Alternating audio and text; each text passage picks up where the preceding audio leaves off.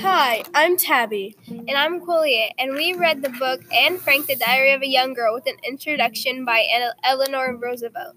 First, this book is about the life of a 13-year-old Jewish girl living in the times of the Holocaust. It tells the story of Anne Frank, who had just gone into hiding with her family and another family called the Van Dans. The book explains the inequalities that the Jews had to go through and the laws that they had to follow and endure. Also, it explains how her family made her feel and what was going on. The book is basically her trying to get through life alive so the war could end and she could be happy with her family again. After the diary ends, she is captured and sent to a concentration camp along with the other people who later die.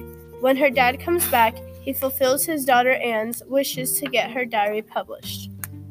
Within this book, the two main issues dealt with are war and peace and poverty and class inequality. War and Peace is shown in the text when the Holocaust is a time period through World War II where Jews were excluded and people were being killed frequently, even if they weren't Jewish.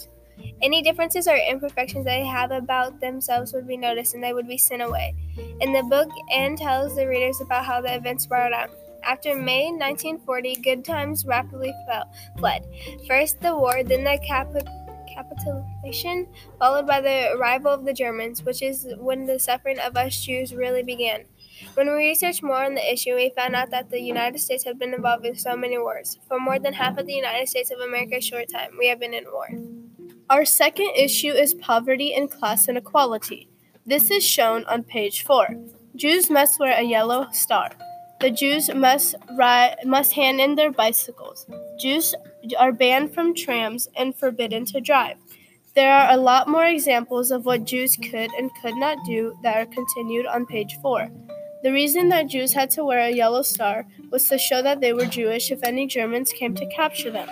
Another place where poverty and class inequality is shown is when they had to go into hiding so they wouldn't get caught by the Germans. They were treated very poorly, and they couldn't do things that most other kids could do who weren't Jewish. They were separated into different social classes and seen as people who were lower in importance than Germans and anyone else who didn't follow the Jewish religion. If your grandparents were Jewish, you were Jewish, just because the religion is in your bloodline. And the label of Jew was also seen as an offensive slur. Judaism was seen as more of a race than a religion. We researched more on this issue and we found that most people are treated poorly. There are even some kids shows and movies that have this shown in it. But most kids' movies have more average people than poor people, and if they do have poor people, they usually end up falling in love with upperclassmen to show the message that love is love.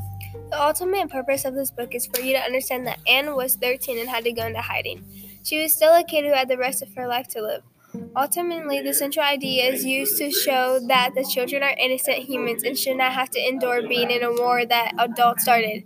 Anne always tried to keep it positive because at any moment the Germans could come and take her and the rest of her family away. She's one of those girls that like to live her life to the fullest. Sure, there were times where she was down and wasn't having the greatest times, but when she could write in her diary, she would have a more uplifted mood. Anne had a newfound respect for life as a result of being a Jew in World War II. Finally, Anne Frank, The Diary of a Young Girl, teaches readers its theme, Don't Take Life for Granted. This is a lesson that teaches readers to enjoy their lives when they can because they won't get another life to live. It also teaches the readers to appreciate the people in their lives, such as family and friends. So remember that no matter whatever happens, don't forget you are only here for a limited amount of time. So don't spend it worrying about what will happen, worry about what is going on now. Thank you for listening. This is Tabby and Quillia signing off.